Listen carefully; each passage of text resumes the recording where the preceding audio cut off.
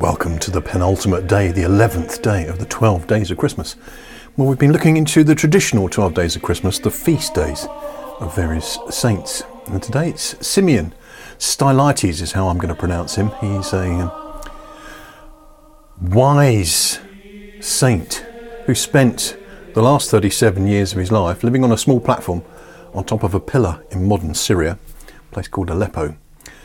His final platform was 50 feet above the ground, and as he pursued a higher way of living, pun intended.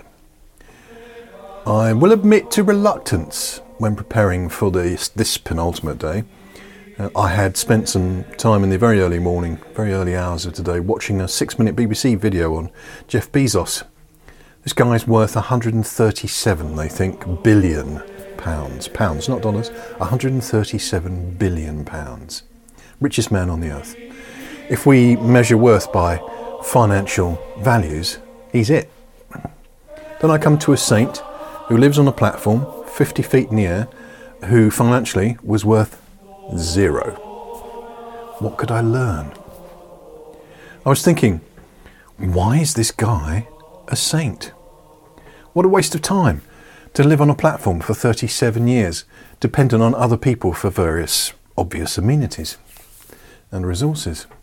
What miracles did he perform to become a saint? What good did he do?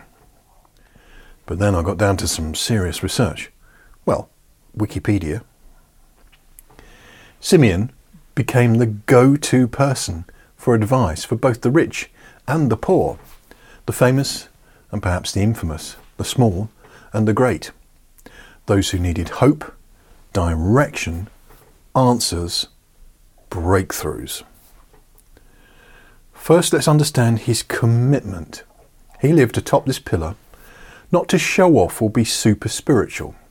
His earlier life as a hermit in the cleft of a rock, a little cave, was disrupted by pilgrims beating a path to his cave door, coming to seek his help, his advice, in the form of prayers and advice.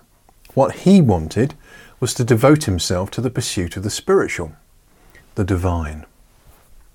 In fact, he was so devoted to his devotions that he was asked to leave the initial monastery he had joined because he was too extreme.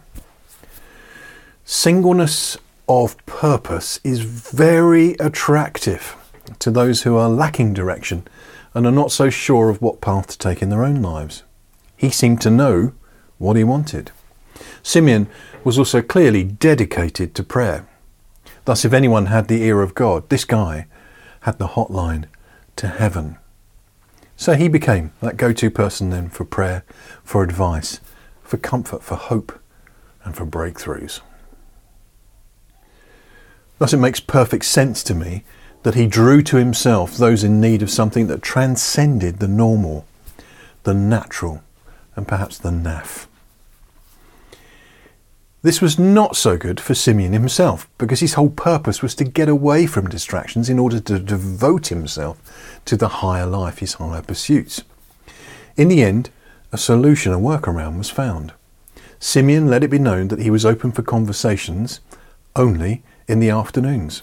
So they had to raise ladders to get up to a level with his platform, close enough to have a conversation, but only in the afternoons.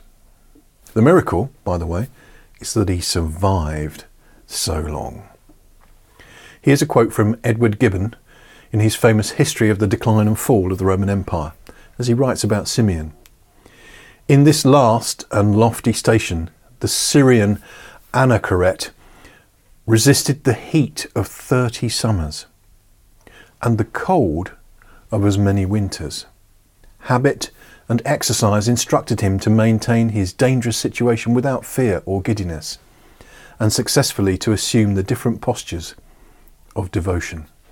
He sometimes prayed in an erect attitude with his arms outstretched in the figure of a cross, but his most familiar practice was that of bending his meagre skeleton from the forehead to the feet, and a curious spectator, after numbering 1,244 repetitions, at length desisted from the endless account. The progress of an ulcer in his thigh might shorten, but it could not disturb this celestial life. And the patient hermit expired without descending from his column. Fundamentally, he was found dead in prayer, in the position of prayer. What can we learn from someone with such a single-minded pursuit of his purpose in life? Such clarity, such focus. First of all then, singleness of purpose. One of the winning traits of any high achiever and a fundamental core of anybody who's an entrepreneurial thinker. Flexibility. He was pursuing a win-win, even if the originally intended outcome was not as he had hoped. He wanted to have a life on his own, devoted to the divine. But that singleness, that focus, that passion attracted those in need. So he was flexible, opened for business in the afternoons. And in grace, it was said that his teachings and advice were delivered with compassion and were free from any demand from others to follow his extreme path of devotion. He was copied by later pillar saints, but that was never his invitation, never his intent.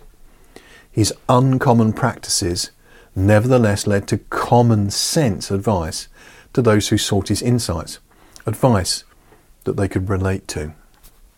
As a final thought then, Simeon would appear to me to have the strength of introversion. He was comfortable in his own company and in his reflection of the divine.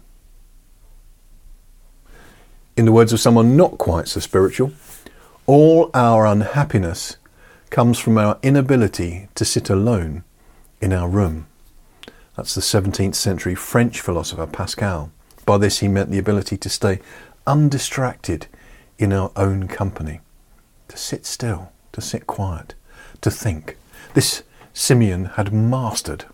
Pascal also encouraged us to appreciate small pleasures and to examine the workings of our own minds in quiet, allowing the deeper wisdom of the psyche to emerge.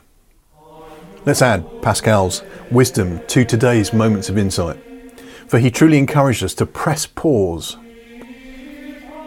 and think before we act. We live in noisy times where the demands of culture are often at odds with the requirements of the subconscious. Let us give ourselves the gift of time to think and for the deeper wisdom to emerge and be heard. If you were given to daydreams, rejoice.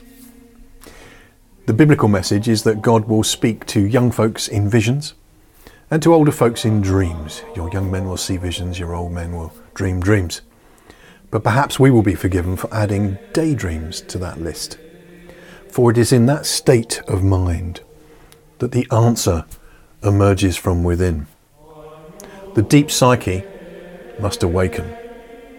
The answer is within you.